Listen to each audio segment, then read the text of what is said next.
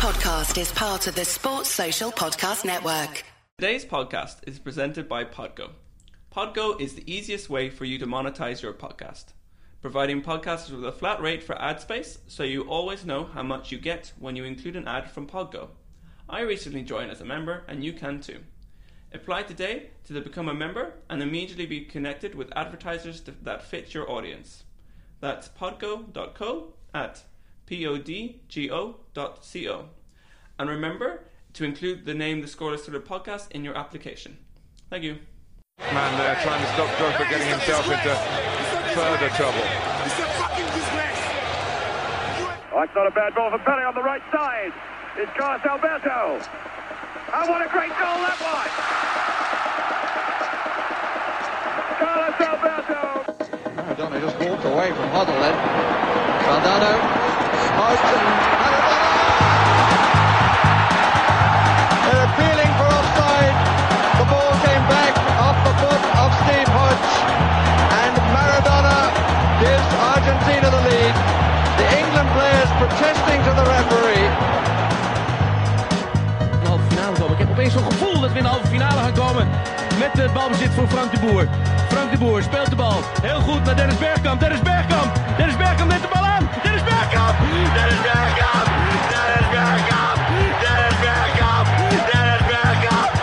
Oh! Frank de Boer speelt de bal naar Dennis Bergkamp. Die neemt de bal feilloos aan. En die schiet de bal erin. Hello and welcome to the Scoreless Thriller Podcast. I'm Alex and joined as always by Leon. Leon, how are you doing? I'm doing great. Thanks. And we've got a guest today. We're joined by Manny Djazmi. Manny, thank you so much for joining us on the podcast. Hi, Alex. Hi, Leon. Thanks very much for inviting me. So Manny is the host of the BBC World Football Podcast and a football journalist, sports journalist with the BBC. At this point, I think it would be good for you to sort of introduce yourself a bit further for our listeners. So what is your sort of sports journalism journey, or how did you kind of end up in that field and working for the BBC? Well, I've been a journalist for almost 20 years now, and I was freelance for the first half of that, combining sport, or mostly working at the BBC, combining sport with other issues. But I've been working exclusively on world football since 2011, and I've been a reporter on the programme, I've been a producer, and now I'm lucky enough to present it. Yeah, from what I really enjoy about listening to the BBC, like to the World Football Podcast, is the sort of variety you get from week to week. You know, when I tune in, I don't know whether that's going to be about Namibian football or it's going to be about Brazilian or something else. You know, I just think the variety. How do you sort of try to bring those stories together? Or what is your kind of thought process when you kind of source the different stories that you want to cover on it? Well, our aim is always to tell people something they don't know or they might not know. So we avoid really talking about the Premier League or the Champions League or the Big Five leagues. We do sometimes, but very rarely. So we won't go into depth about Frank Lampard getting sacked this week. We won't go into depth about Liverpool's problems and all that stuff, because the program's called World Football. And luckily for us, in terms of telling people something they don't know, most people concentrate on the list of things that I've told you that we don't want to talk about. So that gives us about 99% of football to work with. And so it's just a question of being tuned in to what's going on in the world, and just having a. It's not a sort of thing you can. I don't think it's the sort of thing you can do if you're not really, really interested in it personally. To just go there and sift through football in low profile areas of the world. You really have to want to know and care about what's going on in the corners of the football world that don't have a light shining on them all the time. Luckily, I am that interested. And when did this start? Say again? When did this start? The interest in football? Oh, well, I suppose when I was at primary school, when I was 8 or 9, my friends and, we were playing football at break time and things like that. And then I suppose because I wasn't born here, I was born in Iran. I wasn't born in the UK. So I've always been aware of being kind of not being from anywhere, really. So that's given me an awareness of the world. And I remember, the sticker albums that you used to get. I had a sticker album for the 1990 World Cup, and where you put the stickers, there was a little bit of information about the player, who they played for, and things like that. And I thought it was so exotic to hear about all these clubs around the world that I had no idea about. And ever since then, really, I wanted to know about them. And so really, what I'm doing now is pretty much what I did when I was a teenager, just finding out about football all over the place. But luckily now, I can talk about it on the radio. Yeah. What has been with some of the stories that you've really enjoyed covering over the past year or so? I've listening in to the podcast, something I've really enjoyed the recent reuniting of Pat Nevin Namibia with Pat Nevin Scottish. Yeah, that had nothing to do with me, actually. That was the producer who plucked Namibian Pat Nevin out of the air. But in the last year, I mean, when the pandemic happened, we did think, what are we going to talk about? Because, all football stopped. But of course, football is just like everyone else. It was a great leveler, actually, the pandemic, in terms of everyone's lives, because it didn't matter if you were a footballer in your own sort of, I was going to say bubble, but I meant bubble in the pre-pandemic sense, as in just kind of locked away in your own world in your gated mansion, or if you're just an ordinary guy. Everyone was going through exactly the same thing. And so we had loads of material to work with.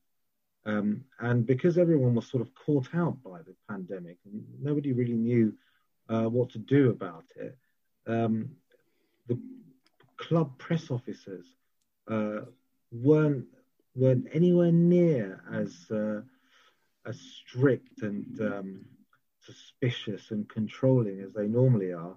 So we were able to call up these players at home and just talk about the things that were affecting their lives, which were exactly the same things that were affecting everyone else's lives. And I remember one guy, a Spanish footballer, who was a journeyman, really, and his club was in Thailand, but he went to Spain for Christmas in 2019, and he couldn't get back to Thailand because of their lockdown in East Asia. And he happened to have a pharmacy degree, and his parents were pharmacists, they're quite elderly. So he just started working in the pharmacy, and he was serving all these people. And Spain was at that time, this is sort of April time, was very much in the teeth of the pandemic, and there were no masks, there were no protective equipment, and he was there. Facing all these people every day, trying to give them medicine, trying to give them help. His wife was heavily pregnant. He was training at home by lifting up 5-liter bottles of water. That was his training in the evenings while he worked in the pharmacy by day. It was an amazing story. But there were lots of stories like that. as I said, we were all, wherever we were, whatever we did, we were all kind of suffering in the same way. Yeah, there is this common frame of reference that you then suddenly have. But there is also some sort of difference, right? Because the big leagues, for example, in England or Germany, they can afford to have testing all the time and to invest in the infrastructure to create this kind of safe zone within the stadiums and within the teams, which is probably not the case everywhere in the world, right? That's true. I mean, the picture has changed with testing. And, once testing became a thing, then there was definitely a discrepancy between the haves and the have-nots within football. I mean, women's football, nothing happened in women's football for a long time last year. And as you rightly say, I mean, in England, Premier League clubs are tested every week. I think they're doing it twice a week now. Whereas lower down, even still in professional football, there are hardly any tests. And it's only when clubs were tested because they were in the FA Cup that they uncovered so many cases of coronavirus. So yeah, I mean, the familiar old lines of those who have and those who have not emerged within the context of coronavirus. But to begin with, everyone was in the same boat. Yeah, exactly.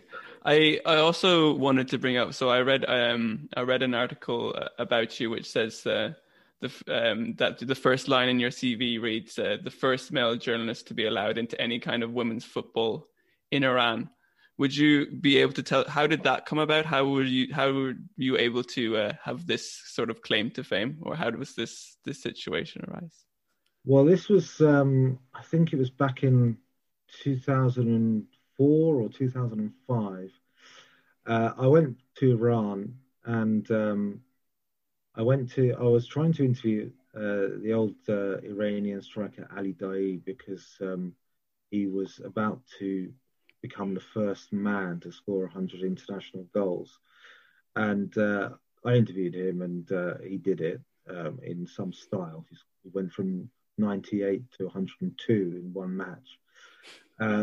But while I was there, I thought, well, what about women's football? Who plays women's football in Iran? And I was put in touch with a coach of a club in Tehran, and I called her up and we had a chat, and I said, can I come to one of your training sessions and just do some recording? And she said, well, how are you going to do that? You're a man. And I said, well, I think there are two reasons why you should let me. One is that I've come all the way from London, and two is that I can't see anything. I'm blind. And she sort of thought about it, and she said, fair enough. All right, then. Solid arguments on both. Yeah, exactly. So off I went. My male relatives were seething with jealousy because you had all these young girls running around in shorts and t-shirt, and I was there. Although the great leveler was that I couldn't see them just as much as they couldn't see them because they were where I was. So that's how it happened. And protocols, the coach's personal protocols didn't change. I mean, she didn't guide me anywhere. She wouldn't let me hold her arm. She would just sort of shout. She would walk ahead and shout to make sure I was following her that way, which I quite respected, actually. But nevertheless, there it was. Yeah, it's an incredible story. Like, speaking more generally then, so we're going to move on to the main topic and why I wanted to get in touch in the first place, which was you wrote this article for the BBC Sport website, which I encourage everyone to check out, about the historic sort of a peace match between Iran and USA in 2000. Now, the two teams met in the World Cup in 1998. Do you have any specific memories of either that game or the game in 2000? Well, yes, in 98, I was I watched it on TV in England, and it was, if it hadn't been for Iran, the way they qualified for that World Cup, that would be probably my best football memory. But Iran qualified for that World Cup in remarkable circumstances when they beat Australia on away goals. And you should do a podcast about that separately. But that was amazing, and that I think all Iran fans who remember that time would put that as their favorite memory. But in what way? I don't remember Iran got a late goal, or was it's just because I mean, in terms, never mind the build up and what went on in the build up, but I mean, there were no FIFA days at that time in '97, and so the Asian World Cup qualifiers happened every week between September and the end of November. It was like a league, but the prize was qualifying for the World Cup. And Iran were, at the halfway stage, Iran were top of the group on course. But then, as usually happened, put Iranians together for long enough and they'll all fall out with them. So they all fell out, and the coach was sacked. And then they had after all these games, the eight weeks of games, home and away, they had a one-leg playoff against Japan in Malaysia, and it went to extra time. It was 2-2, and Ali Daei hit the post in the 119th minute, and from the rebound, Japan counterattacked, went down the other end and scored the winner with the golden goal. So, and then 6 days later in Tehran, they played the first leg of the final playoff against Australia, which finished 1-1. And a week later, they went to Melbourne and played Australia in the MCG. 90-odd thousand people there. And in the first 10 minutes, being conservative, Australia should have been 5-0 up. Yeah. They weren't. They only went 2-0 up. And then a fan ran on the pitch and pulled down the goal net. Which caught, and this was a guy called Peter Hoare, who made a habit of disrupting sports. He was everywhere, right? I think I remember some Olympic thing as well. And... Yeah. I've never heard of him. And, so he ran on, pulled down the goal net, and stopped the game, and that's really that was the turning point in the match. Iran only had 3 chances in the game, and they scored from 2 of them, and they went through on away goals. Anyway, I said I wasn't going to go into it, but I just had. No, please. So anyway, that's why the win over the United States at France '98 was the second best football moment in our memories. Yeah. But that was, I mean, before that game in France '98. Obviously, that was a hugely sensitive political match for all the reasons that have been pretty much the same for the last 40 years in terms of the enmity between Iran and USA. But, before the game, Bill Clinton gave a presidential address just because of that game. And the players, the Iran players, if you look it up on YouTube, you'll see all the gifts that they showered the Americans with. And in that game as well, I think America hit the post 3 times. Mm-hmm. But Iran ended up winning 2-1. And inside this, I did a report about this match a few years ago. And inside the stadium, there were different Iranian factions in the stands. People who were monarchists, people who were sort of Republicans, supporting of the current regime, another group that hated both of those first 2 groups, and they were all having a go at each other. They weren't even, a lot of people weren't there to support the football team, and so that transmitted itself to the players, and so it wasn't a very happy occasion for the players because of that reason. Nevertheless, after that game, a friend of mine called Mehrdad Massoudi, who was the FIFA media officer at the match, met up with, or he bumped into Hank Steinbrecher, who was the General Secretary of US Soccer, and he said, well, let's do it again. And Hank Steinbrecher said, well, he said to me, he said, well, Mehrdad wanted to do it for humanitarian reasons and building bridges and all that stuff. Hank Steinbrecher said, look, they kicked our ass. Yes. We have to kick theirs. that was his motivation. And eventually they had to overcome so many hurdles and barriers and so many people who didn't want the game to happen in the United States, but they stuck at it, and they got this game on that hardly anyone knows anything about, because it was just friendly. It was a friendly in January, when the USA usually picks sort of second string players, and I mean, this was back in 2000. My parents didn't have internet at home. They certainly didn't have any kind of satellite TV that showed it. So I knew it was on, but I had to wait a week to go back to university to go online and find out what the score had been. Wow. Yeah, I think the only footage I could find on YouTube was there's a 40-second highlight package, and then that's it. I know. Yeah, it's remarkable when you think of it now. You could watch the game in about 5 different languages on various illegal streams. But no, in those days I had to wait a week to find out what the score was. But the people organizing the game, were they what kind of effect did they think the game would have? Did they think that it would have actually a major effect on diplomatic relations, or?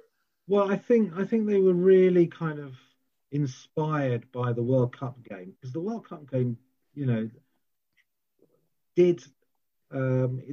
didn't change the political atmosphere, but it certainly brought the societies together, a bit closer together, the Iranian and the American societies, because there were so many Iranian fans in the stadium who were, who don't conform, or didn't conform to the stereotype of, hardline Islamic,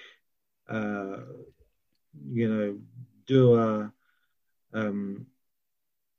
very sort of cold people that seems to exist amongst, for people who don't know anything about Iranians. So that kind of broke the ice, really, for a lot of Westerners in terms of how they viewed Iran. And I think the guys who came up, I think Mehrdad and Hank, who came up with it, just wanted to they didn't want it to end there. They wanted it to happen again and see what could happen. But the difference was that with the World Cup match, it was the World Cup. It was FIFA's thing. It was in the framework of this behemoth tournament. Iran would never boycott the tournament to avoid playing the USA. Never ever. So it had to happen, and it did happen. Whereas this was just a friendly. This was down to the will of so many different people, and that was totally different. Originally, they were going to play the game in '99 in Washington, but that was a big no-no for the Iranian government. When I say the Iranian government, I'm really talking about the supreme leader, because the president has fairly limited range of powers. Everything comes from the supreme leader.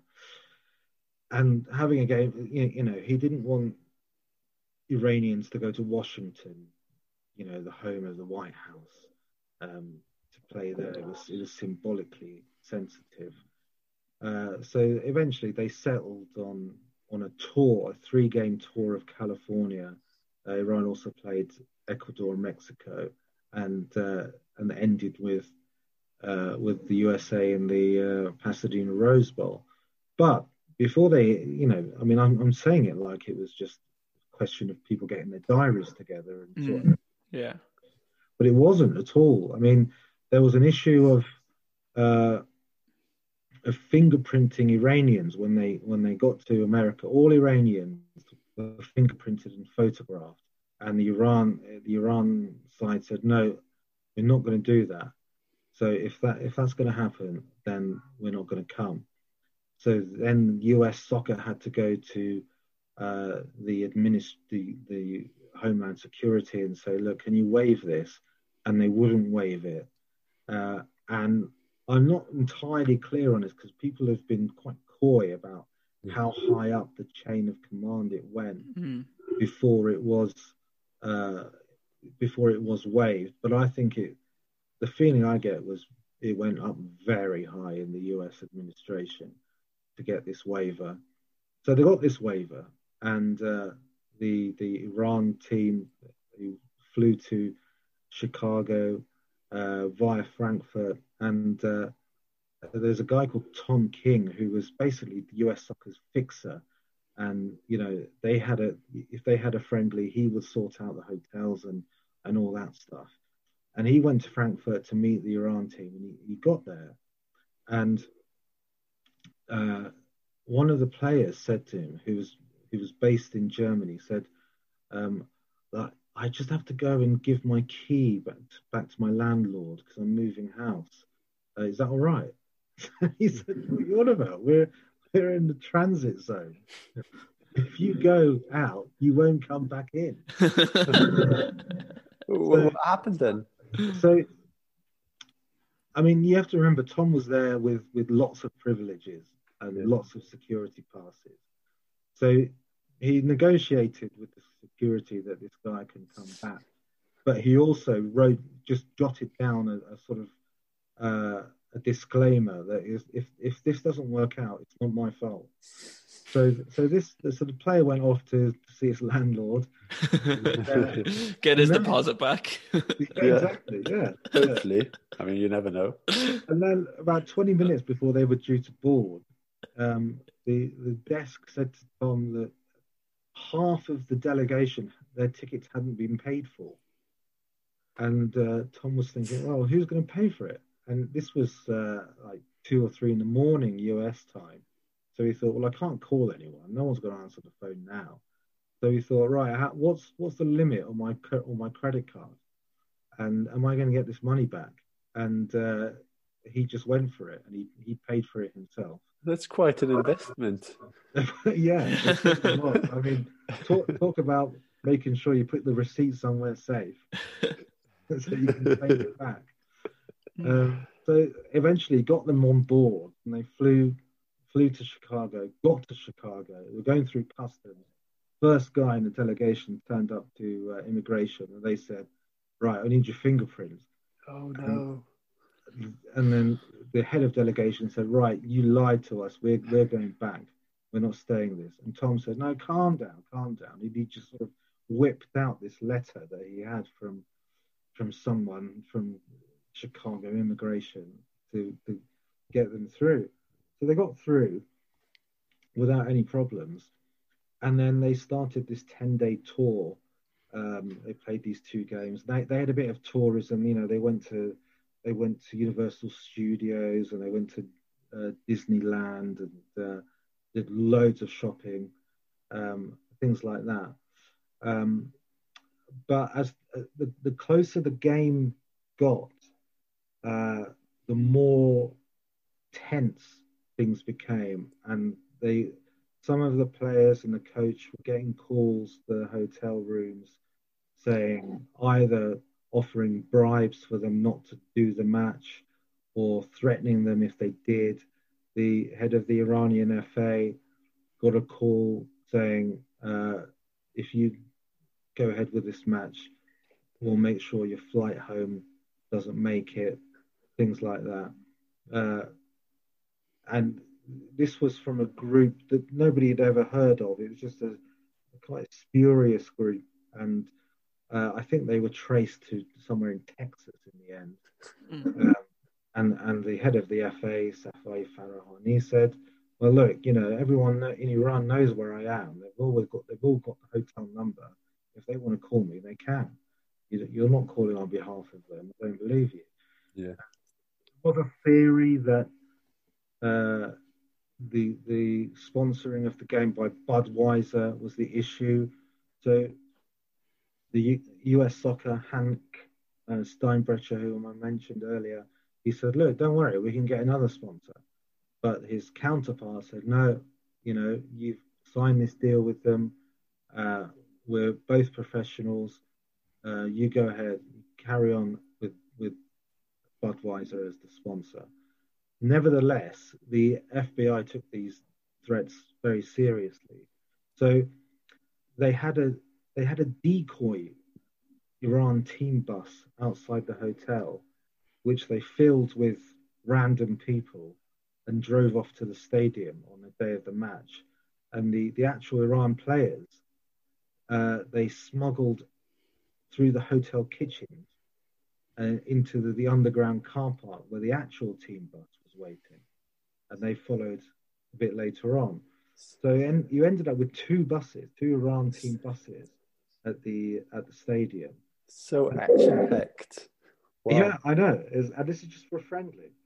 And what I found particularly chilling, and I didn't know until I'd started to research this article, was that they were afraid that someone might fly a plane into the stadium. And this is 18 months before 9/11 happened. So they shut off the airspace around the stadium so that nobody would fly into the stadium.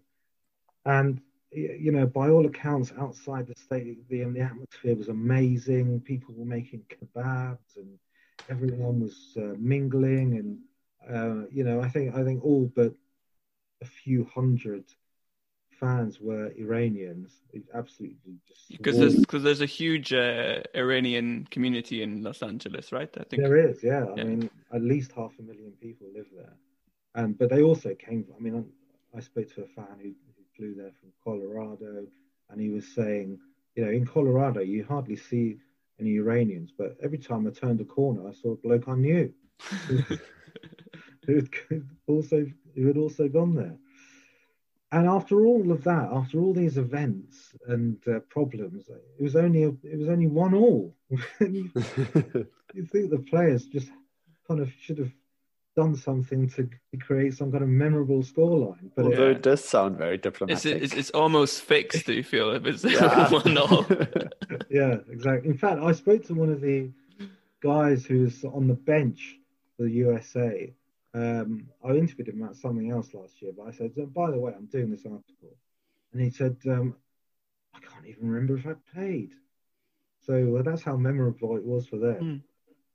But how about for the Iranian players? I mean, for them traveling over to America, do they have many misgivings about the tour or the game taking place? No, I don't know. I mean, in that squad, a sizable chunk of those players were already playing in Europe. In fact, one of the players, the captain, was already playing in America. He was playing for New York, New Jersey Metro Stars. So, there was no question of, defecting or being starstruck. I mean, they as I said, they went to Universal Studios and Disneyland, but people who'd never been to America, many people would do that. They were never going to defect because they had too much to lose. Because in Iran, they were superstars, well paid, and as I said, many of them already lived in Germany. So why defect to go to America when you're already living in the West? I don't think it was a big deal in that sense for them, and I don't think I'm sure they weren't as affected by the significance of playing the USA as observers might have thought them to be.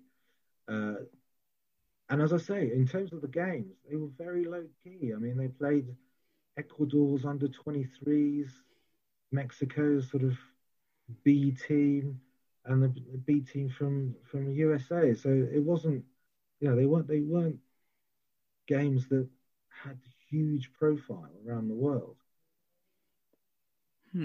but they were politically incredibly spicy. But beyond the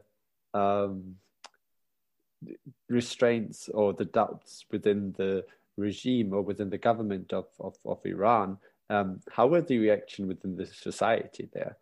I mean, before the match, but also afterwards, was it even a thing after the World Cup 1998, like another friendly match, or did people actually? Well, yeah. I've never heard anyone bring this second game up. Okay. You know, the 98 World Cup was huge. The game that they played there, and you know, people flooded the streets afterwards and celebrated and all that stuff. This game will have been, I suppose, around midnight, something like that, in Iran, and you know, people will remember it happening, but it has no place in their personal histories of Iranian football. It's not in the list of momentous matches that Iran played. Yeah, as somebody who spent much of your life living outside of Iran, what is your kind of personal or like relationship to the national team? Do you find yourself desperately watching their results, or does it, as time goes by, you're less connected? Oh no, you know, I have my club and I have my national team, and Iran are my national team. You know, I think as time has gone on, I've been less committed to their friendlies and things like that, partly because they happen in the middle of the day in the UK time, and I'm busy working. But no, I mean, I was in South Korea when they qualified for the Brazil World Cup, and you know, I was choking back tears in the press conference after the match. Yeah. And in fact, I went to the last World Cup for work, and paid for tickets from a tout to watch Iran's first game against Morocco, and it was an awful game. It was terrible. Iran won right at the end, 1-0, and I did cry then. So no, I'm very much invested in the national team. How are they doing at the moment? How are they doing at the moment since the last World Cup? Well, it's all a bit kind of, everything's kind of ground to a halt because of the pandemic, but they're in a bit of a pickle actually, in terms of qualifying for the next World Cup. The top two from each group at the current round goes through to the next round, which is the final round. Yeah, they're currently third. The thing that's in their favour is that there are 4 games left, and 3 of them are in Iran. Mm-hmm. But I suppose playing in an empty stadium, that sort of takes the edge off that. Yeah. But they need to pull their fingers out and stop messing around, because if they're not careful, they'll be knocked out. But from the people that you spoke to about this Iran-USA game from 2000, what did they say for like its legacy? Did they feel that it had some kind of impact, or were they just like, oh, it happened and things went on as they had been? I think they recognised that they were quite naive to think that it would have a legacy, or it would have some kind of humanitarian impact, because it didn't. But I think they're very proud of the fact that they got the show on, and they made it happen, because it was quite a feat to make this happen. And you know, in a weird way, they sort of brought the two governments into each other's orbit, because they were at some level both working on this project. You know, either to try and stop it or try and help it go ahead. No, I mean, it didn't have a legacy. As I say, it's a match and an occasion that has passed out of memory in terms of football fans around the world. And I think they're sad about that, but I think they're proud that it happened. There was talk of a rematch of the USA going to Iran, and these were in those days. Iran's president was a reformist.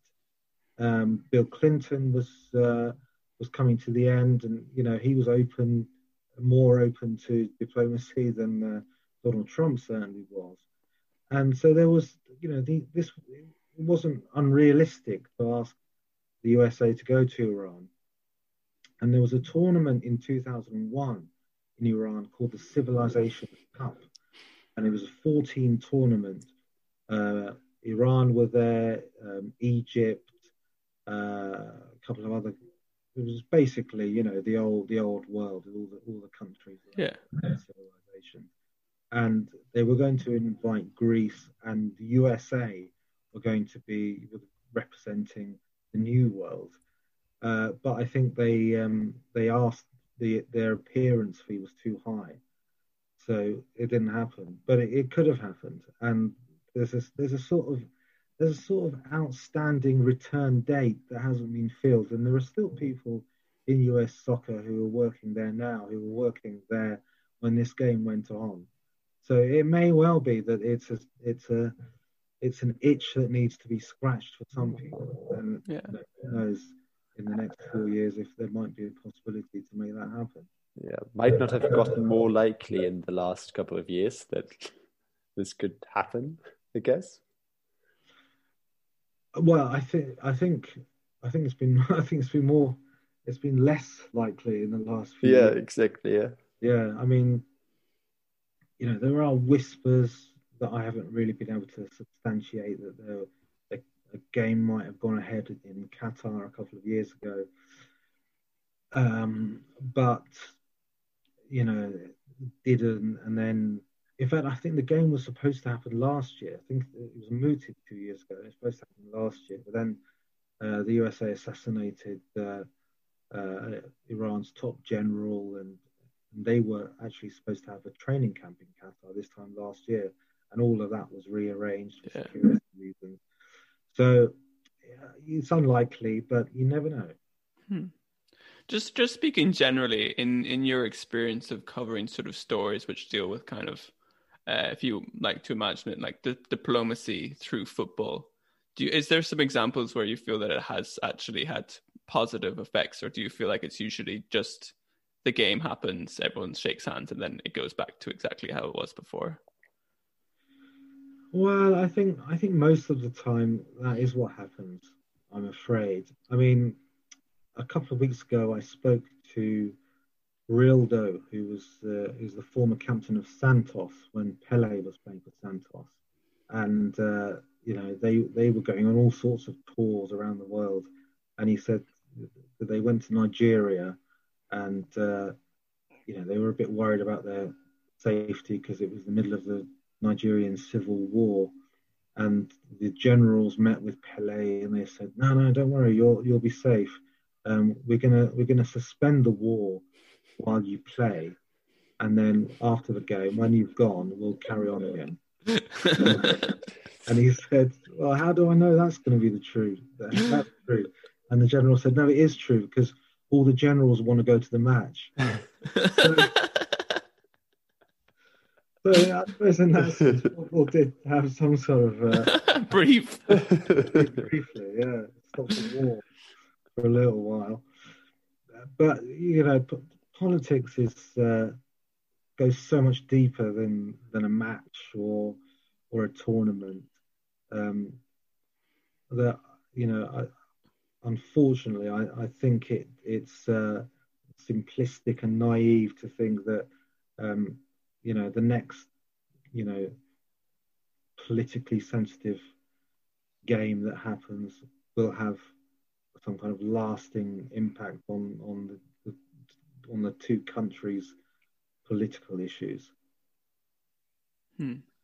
Yeah, but maybe if it goes beyond a single game, if it's more about sports in general or football in general, or these huge events that you have when you've got a football World Cup, or maybe the Olympic Games. Do you think that on the greater scale they can have an impact on international cooperation, people getting to know people from different areas of the world, of interacting with them? Or do you think they're mostly just used as propaganda tools to show a certain vision that you want to be seen of your country to the world? Well, I think, as I said, the game between Iran and USA in '98 had that impact. It did sort of open people's eyes up to Iranians, and they saw Iranians as being fun-loving and cheering the team on, excited about the match, having exactly the same feelings. Yeah, exactly. And a lot of Iranians, had the Iran flag painted on one side of their face and the USA flag painted on the other side. Yeah. So I suppose that did, but in terms of a sport. Even in the Olympics, Iranian wrestlers meet USA wrestlers, usually at some stage in the Olympics, and boxing and things like that. And these things come and go. I'm not an aficionado of wrestling, but one of the USA's biggest names, which is a name that I've forgotten, so that's no worries. He's probably not listening to this podcast. If he's listening, please don't email us. He'll be so offended. I can't remember his name, but I can remember his Twitter feed. His Twitter handle is "All I See Is Gold." Oh, that's a very memorable. Now I see why you remember that one, not his name. Yeah. But he's very flamboyant, very cocky American, and he's been to Iran to take part in competitions, and he said, I love Iranians and things like that. But that doesn't really cut through, because you're talking about 40 years of political enmity and suspicion, and just because a wrestler says he likes Iranian wrestlers, it doesn't really make any difference. I've got his name. He's Jordan Burroughs. So That's Jordan Burroughs, if you're listening, please don't come and put me in a headlock, or Manny for that matter. Yeah. Hi, Jordan. Yeah. No, it's true. But I guess the story does tell though that it's always interwoven, right? These sports events, and even if it's just a friendly match between Iran and the US, it definitely plays on different scales and different levels, and you have political actors dominating the turn of events and everything, right? I think the politics affect the fixture more than the other way around, actually. Okay, yeah. Definitely. I mean, as I say, it took a lot for this game that we're talking about to happen. So the build up to it was significant, but the aftermath was pretty non-existent.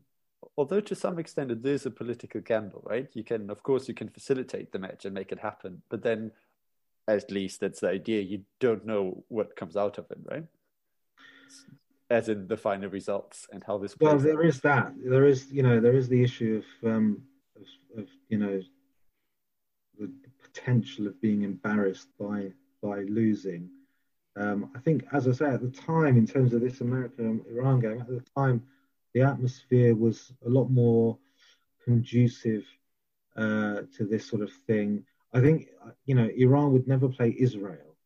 And I think the potential for losing, even though it would be unlikely because Israel aren't very good, the potential for losing to Israel would be too much for the current regime in Iran to risk agreeing to a match.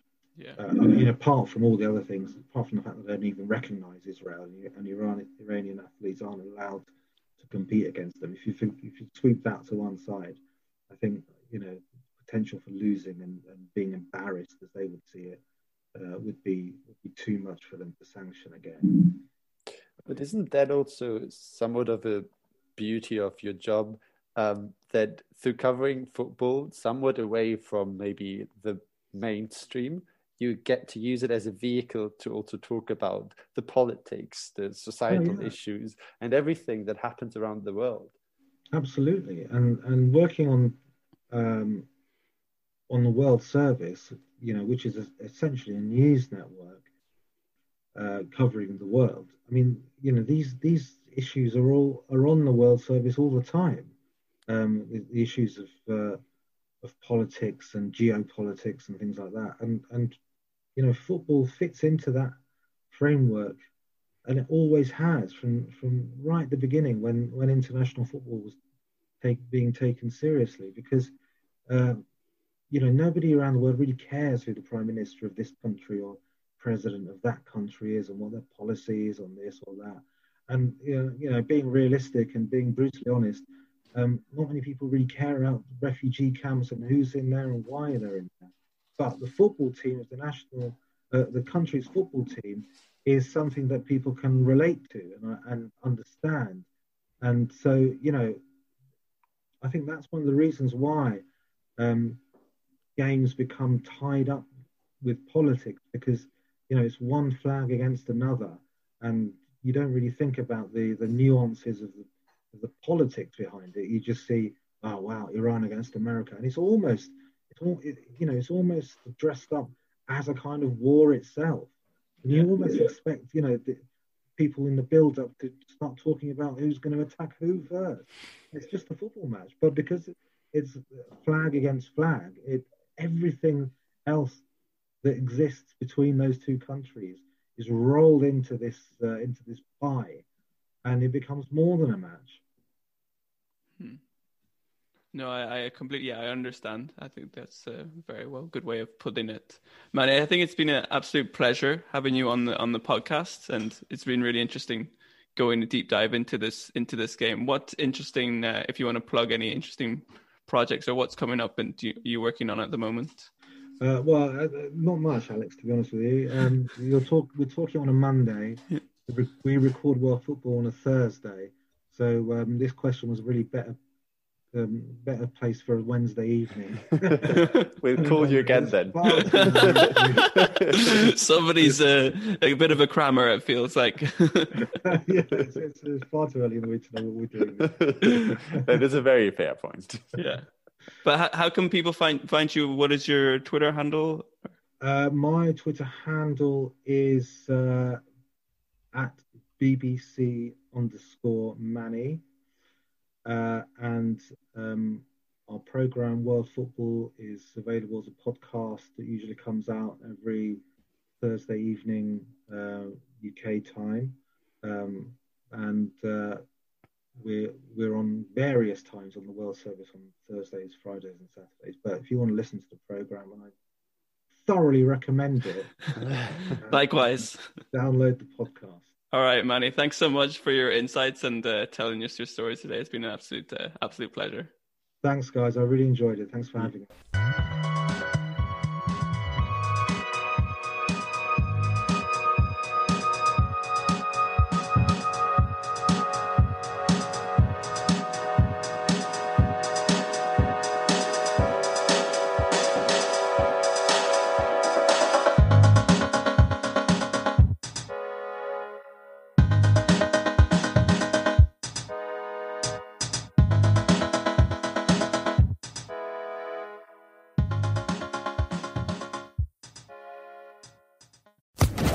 Social Podcast Network.